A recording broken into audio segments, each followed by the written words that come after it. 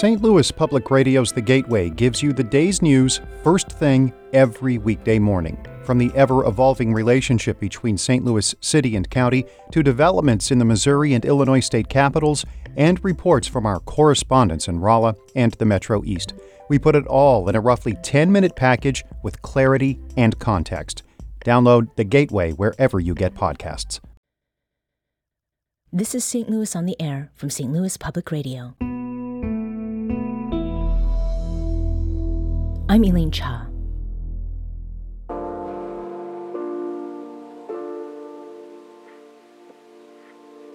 It feels right, whereas with my body before starting hormones or having my top surgery, I felt completely disconnected Just from like we use other things, blood pressure medication, birth control pills, Parenthood may evolve with scientific literature over time. The same has been true for gender-affirming care. I'm trying to scream into the sun to make other people feel that urgency. Many of them are asking now, why? First of all, why are they being targeted?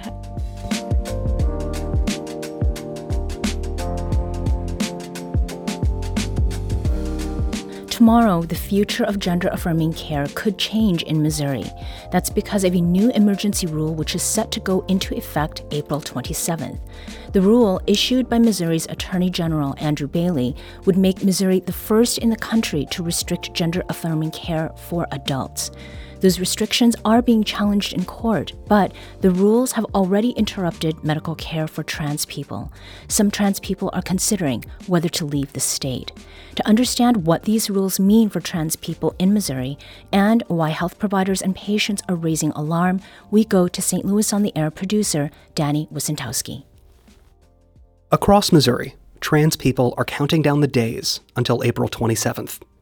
That's because earlier this month, Missouri's Attorney General Andrew Bailey released details of an emergency rule that would severely limit the ability of transgender patients to obtain gender-affirming care.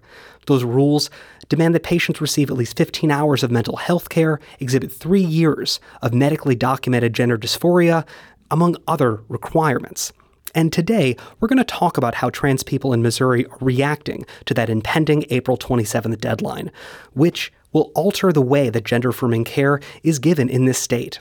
And here to talk with us about that are two trans people who are grappling with the sudden changes and requirements that have thrust their lives into uncertainty. And joining us in studio is Axel Pollock. He's a 24-year-old college student from Edwardsville, Illinois. Axel, thank you for being here. Hi. And also with us on the line is AJ Hackworth. He's 34 and lives in Springfield, Missouri. AJ, welcome to the show. And thank you for having me. Axel, I wanted to start with you. Give us a little bit of a background about your experience with gender-affirming care and what this moment feels like for you. I started just September 30th last year on being able to get my HRT, and at this point, I'm terrified. Tell us a bit about the process that it took for you just to get on testosterone and to reach that point. For me, I had to struggle to find a primary care doctor that would send me a referral to a clinic that would basically be willing to help me out.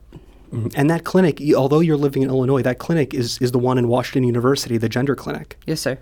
How has that been for you? The people there are really nice. They're awesome. The doctor I originally had left the practice around Christmas, so I was supposed to meet my new doctor next month, and with everything going on, they're not sure what's going to happen. Now, we talked a little bit about some of the restrictions that are in this proposed rule, and some of those involve, 3 years of gender dysphoria, these additional mental health treatments. Do you know if you're going to have to abide by those new restrictions after the 27th? What has the clinic been telling you? The clinic is telling me that at the moment they don't know how this is going to affect their program and what they do. They said that I still have my appointment scheduled, but it might be best to prepare to get a new doctor in Illinois. AJ, I want to ask you, you've been on testosterone for a bit longer, for more than 6 years, but you recently received some messages from your provider at Cox Health, and I'm looking at that email that you had posted, and they talk about basically telling you that they're not sure if they can fill your prescriptions for gender-affirming hormone therapy. You got this email on April 14th, a day after Andrew Bailey announced these rules. What was it like to receive that email, and what happened after that? Honestly, it was very scary to receive the email. As soon as I found out about the ruling, I contacted my PCP via the patient portal and just immediately sent her an email. Hey, what do I need to do to prepare for this? And the very next morning, I woke up to this email that said, we're not going to be able to provide you any gender-affirming care. And it's just derailed my entire week, honestly. And AJ, you received another email later on, which I think speaks to kind of this confusion that providers aren't really sure. You gotten this other message that said, okay, they can continue providing the gender-affirming care as long as they're compliant with the Attorney General's emergency rule. What does that mean for you? That's right. It's actually quite confusing because the language between the two emails is quite similar. The only difference to me is that the provider is saying that she will do everything she can to continue care, and that she is there for us. But it doesn't feel like anything is really changing. I don't know what to anticipate. I don't know what kind of paperwork she's going to require. There's just so much up in the air. I don't know what my future looks like. Do you have a sense if you would have to reprove that you have gender dysphoria or go back to additional therapy to reach those benchmarks laid out in the Attorney General's rules? I mean, it's a possibility, and that's nerve-wracking because it takes a lot of time, especially around Springfield and the Missouri Ozarks, to establish any kind of care anywhere you go. So if I have to change providers, I have to find a new therapist, I have to find a new psychiatrist, whatever these requirements are that I need to meet, it's going to take time. And I'm afraid that there may be a lapse in my care just to try to meet these requirements. So, AJ, what does that mean for you, to face a prospect potentially of not having your gender-affirming care and having to detransition, even for a temporary amount of time? Honestly, that is something that has been weighing very heavily on me, along with everything else. But that's kind of been the biggest and most scary factor of it all. I have been on hormones for almost 7 years now, and forced detransition would mean a backstep in everything that has helped me feel good about myself and feel affirmed in my gender. There will be health effects that are the opposite of the things that I've already done. For example, I've already had my top surgery, and it may mean, the detransitioning may grow new breast tissue. I may have to start my period again.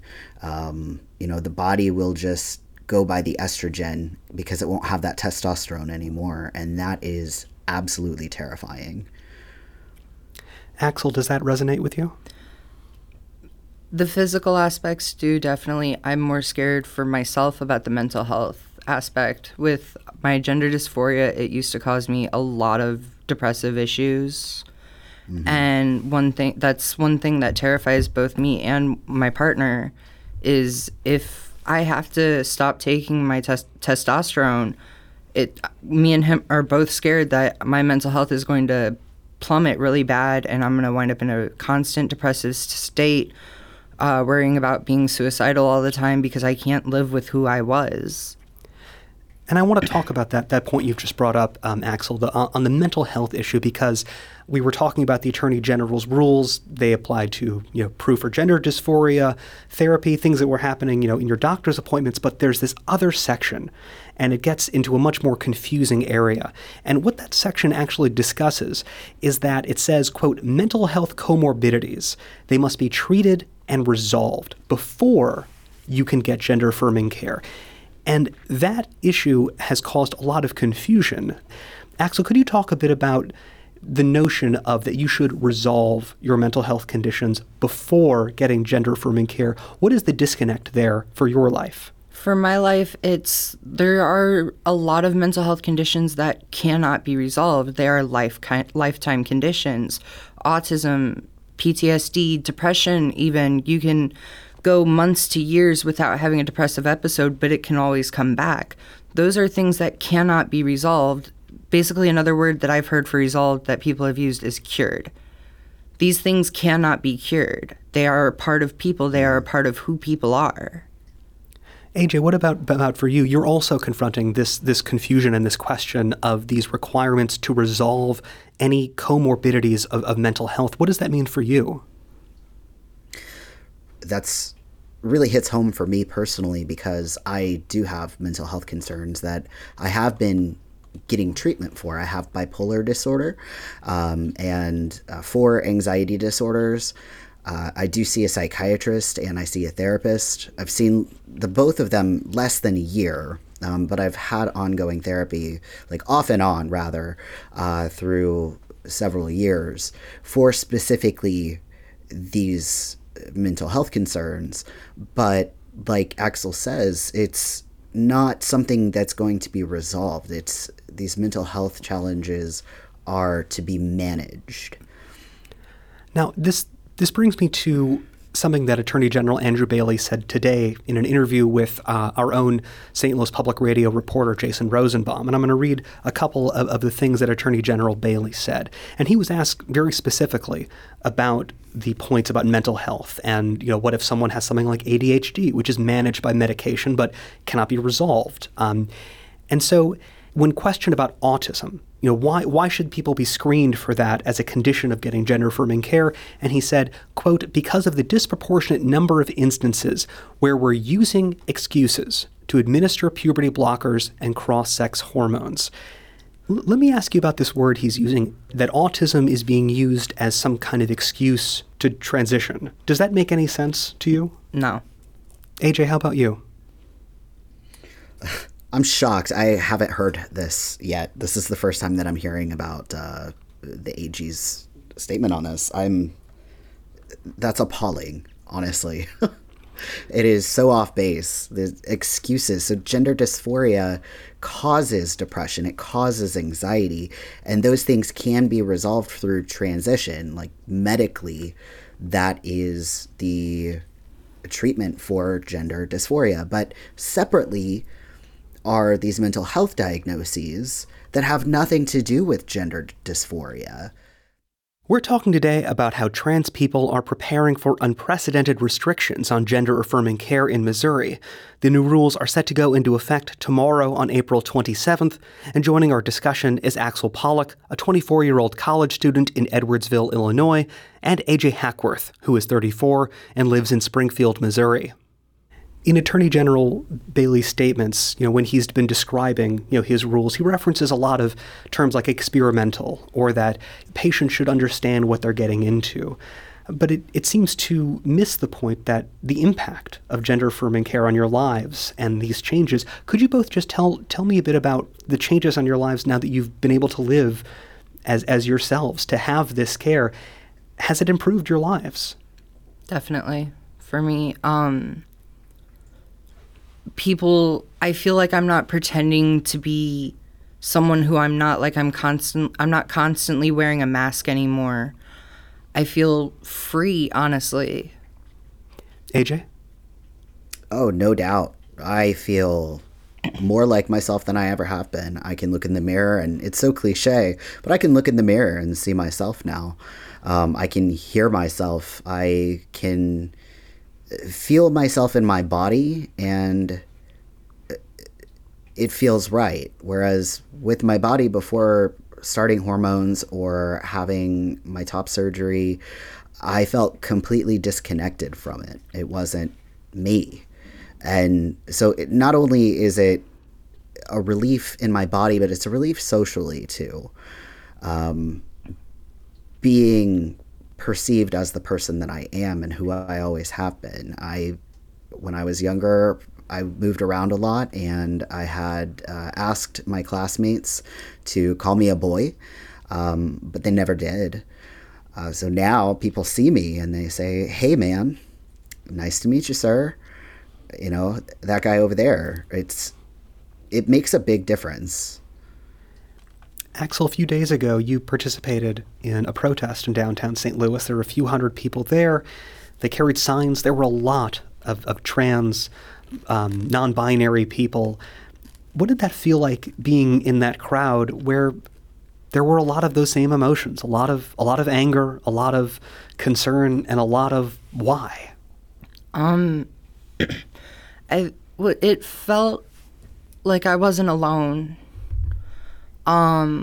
We had a lot of people that day go and talk to through the microphone on the sound thing they had set up, and it reminded me that I am not alone in this battle, that there are so many people who, even just allies who were there, or people driving by honking in support of us. I'm not alone. None of us are alone. We all have each other.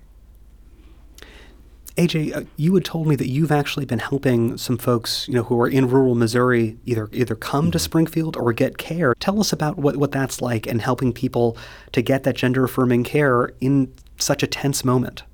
That's right. I have a friend who has been saving up to get gender-affirming care and wasn't planning on starting until September. But they've known that they were going to transition for years. This just happened to expedite the process. They wanted to be more financially stable, but they had to do it while they still could.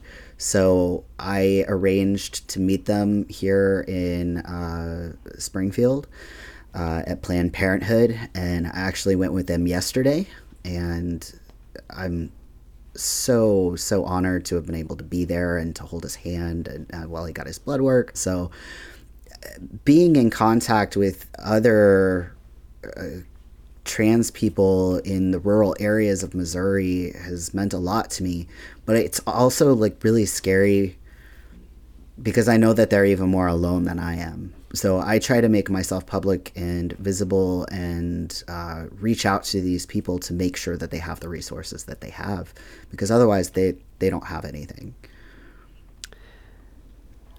I wanted to ask both of you, this moment, there's a lot of waiting to see if there'll be a lawsuit filed, will this be halted, and to get only 2 weeks notice, essentially, that your entire worlds could change in the way that you relate to your medical providers. Is there a level of urgency in the public? Do you think people understand how critical things are right now for your community? I think up here in St. Louis, definitely, given the two protests we had this past weekend, definitely people are seeing the urgency. I've got people that I know who are in New York, Tennessee, and Florida even, who have been reaching out to me, making sure things are doing okay up here. I'm doing okay. I'm getting stuff figured out that I need to get figured out.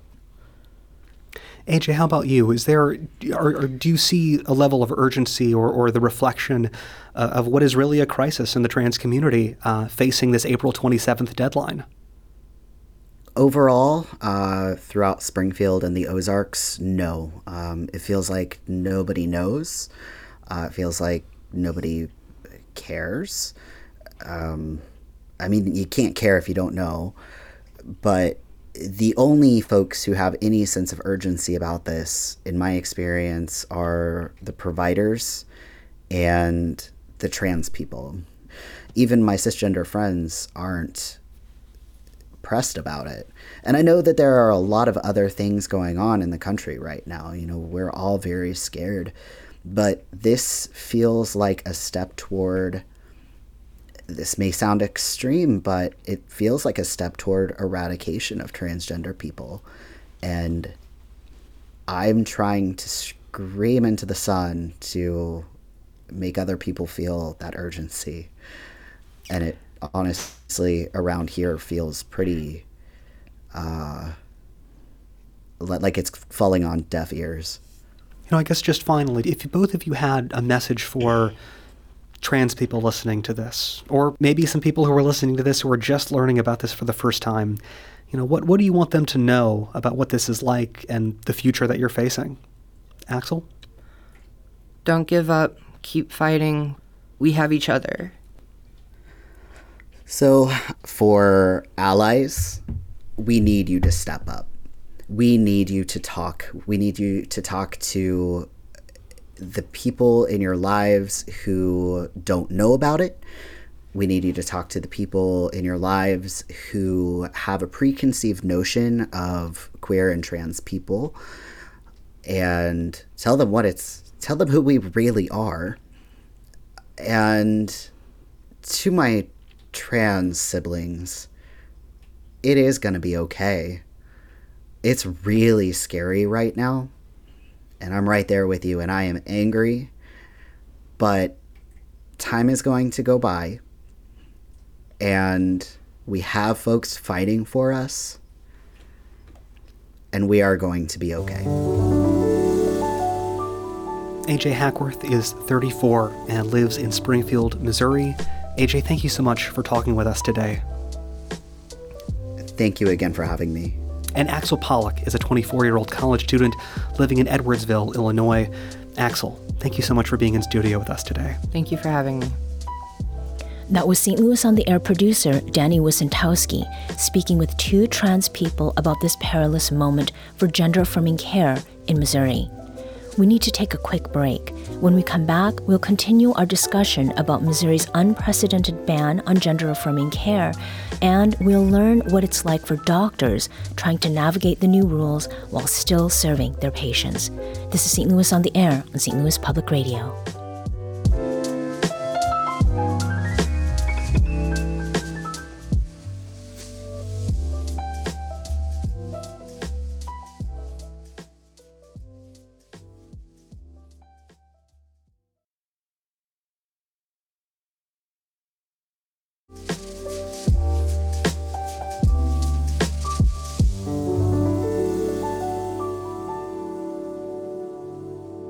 Welcome back. I'm Elaine Cha. When Andrew Bailey, Missouri's Attorney General, announced new rules to restrict gender-affirming care, the news shocked trans patients. No other state has considered banning this kind of health care for adults, and it's had many patients scrambling to figure out what they can do to prepare. Those patients turned to their doctors, but many providers themselves are just as lost amidst these circumstances. To understand why that is, let's go back to St. Louis on the Air producer Danny Wysentowski, who sat down with Dr. Colleen McNicholas, Chief Medical Officer for Planned Parenthood in the St. Louis region and Southwest Missouri.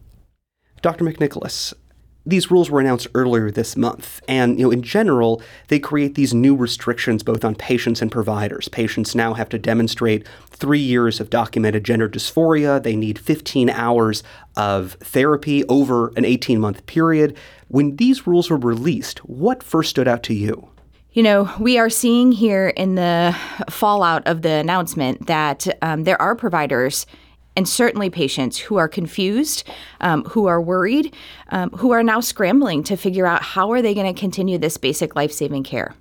And we're going to talk about some of the more details of these rules and some of that confusion. I do want to ask, zoom us out a little bit. What does gender-affirming care look like now, before these rules have gone into effect? Describe kind of what Planned Parenthood provides, where it does, and what standards and restrictions patients have to go through already in this moment. It really is a discussion with patients, making sure they understand the care, the risks of the care, and the benefits of the care. We provide this care to folks who are 16 years and older. And the truth is that the way in which we provide that care right now is the way that it should be provided, patient-centered and consistent with the best medical evidence. Dr. McNicholas, in Attorney General Andrew Bailey's rules, he repeatedly refers to this kind of care as experimental and implies and accuses, essentially, that this care is being given without a lot of thought being put into it, without having the patients prove that they need it. What do you say to that description? Well, look, first and foremost, trans folks have existed throughout the entirety of this world's existence. And folks have been using hormones to live their best authentic and affirmed lives. It is also incredibly important to recognize there's a difference between off-label use of medication and unapproved use of medication. All of the medications that we use in gender-affirming care are approved medications. And just like we use other things, blood pressure medication, birth control pills. Just as we use those medications for indications that are different or may evolve with scientific literature over time, the same has been true for gender-affirming care. So bottom line is more than a dozen professional medical organizations support gender-affirming care. The data is clear. It is safe, and it is actually life-saving for most of these folks. Now, I want to talk about one piece of these proposed rules that requires the years of gender dysphoria documentation, therapy. These things can be burdensome and difficult if you don't have great access to medical care already. But one piece really stands out, and it's about mental health comorbidities. Talk to us about that piece of the rule. It says those comorbidities must be, quote, treated and resolved before gender-affirming care can start. What does that tell you? Well, what it tells me is that once again, we have politicians trying to practice medicine, and the consequences of that is physicians, practitioners out in the world don't understand what the rule means. For me, when I think about and I meet a patient where they are, we assess their medical comorbidities, and sometimes that does include mental health comorbidities. The goal is to understand, are they getting treatment and are they medically optimized? It's not that the mental health condition or any other condition magically goes away. It is really that we, in a healing relationship, understand that there are certain conditions and that we are addressing and treating those. And that's how we're going to approach this. We are going to say, look, in common medical practice, my expectation would be that we mutually understand what is impacting your health, and we are addressing each of those components. Dr. McNicholas, let's talk a bit about what these rules mean for patients. There are patients who are already on hormones, testosterone, hormone replacement therapy, and they're facing these rules. There are also people who have not yet started this kind of treatment. Talk to us about the decisions they're having to make very quickly now. Well, I can tell you that immediately after this rule was announced, our phone lines, our call center, our front desk staff, our nurses, our case managers were flooded with questions and concerns, calls from existing patients who had appointments scheduled but maybe had not yet completed that appointment. And we saw on social media an outcry from the community. They really needed us to step up and improve and expand access in this short amount of time before the rule went into place. Folks are terrified. Many of these patients have spent a lifetime overcoming barriers trying to access this health care in a way that helps them live healthy, fulfilling lives. And many of them are asking now, why? First of all, why are they being targeted? But also, how are we? How is the community? How is the state? How are we going to help them ensure that they still have access to those important and critical therapies? Now, we've been talking about these proposed rules by Attorney General Andrew Bailey and the requirements they put on patients who are both already on gender-affirming care and those who are seeking it. But there are some big question marks for some of these patients, and a lot of that really has to do with people who have already begun this treatment. Where's the confusion in this, and what is the impact of that? Yeah, so the rule does impact folks differently.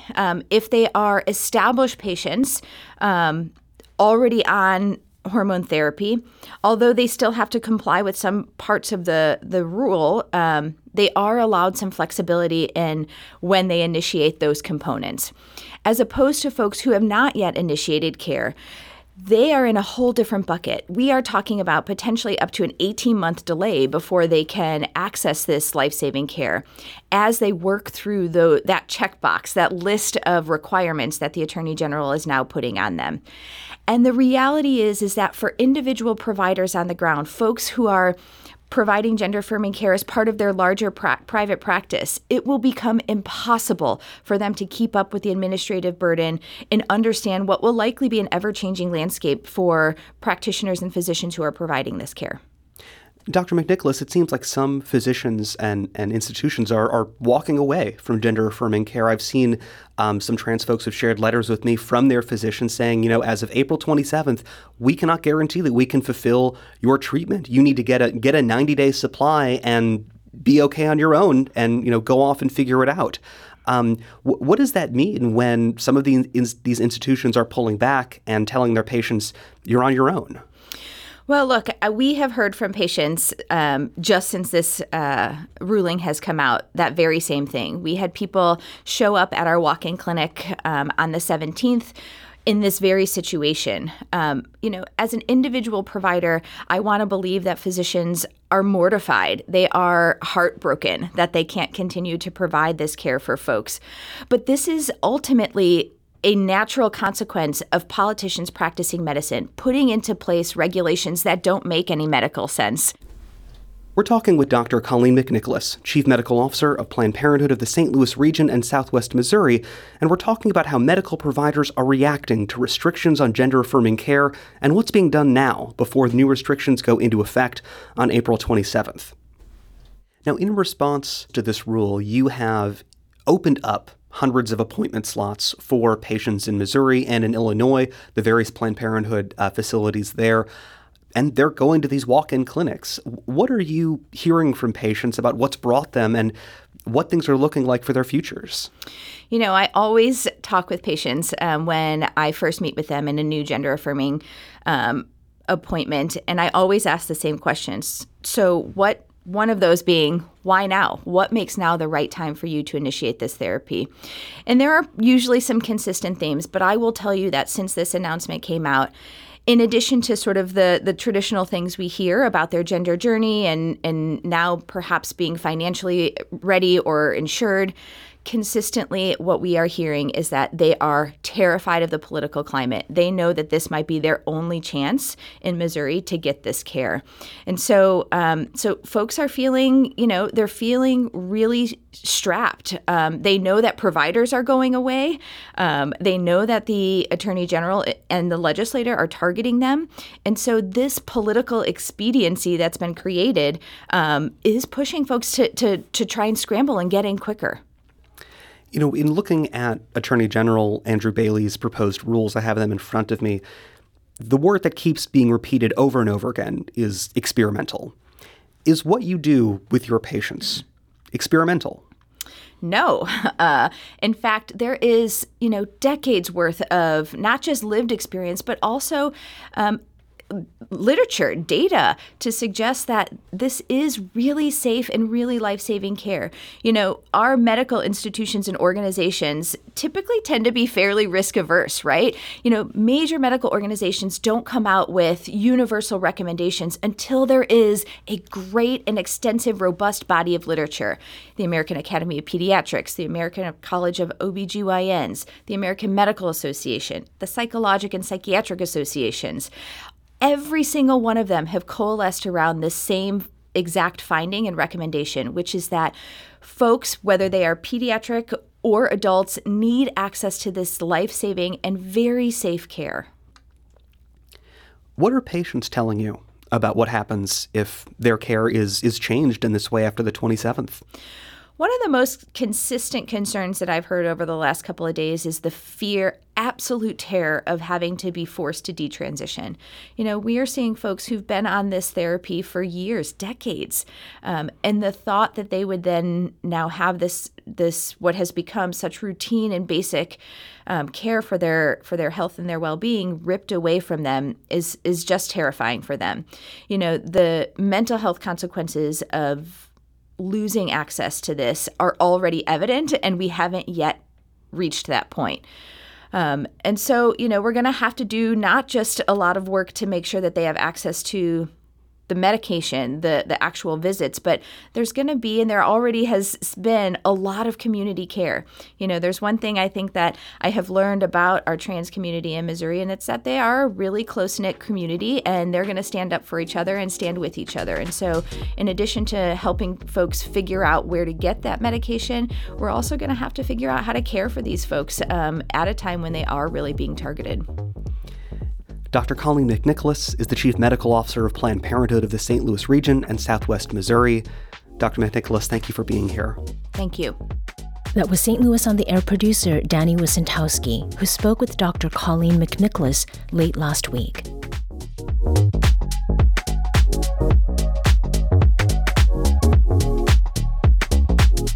This episode was produced by Danny Wysentowski, with audio engineering and podcast design by Aaron Dorr. Our executive producer is Alex Hoyer. St. Louis on the Air is a production of St. Louis Public Radio. Understanding starts here. Our podcast proudly supports St. Louis artists by using music from Life Creative Group.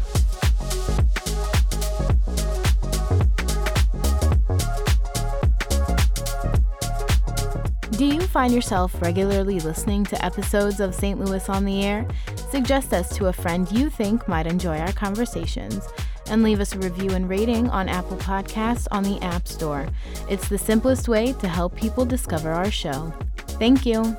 St. Louis Public Radio is a member-supported service of the University of Missouri St. Louis.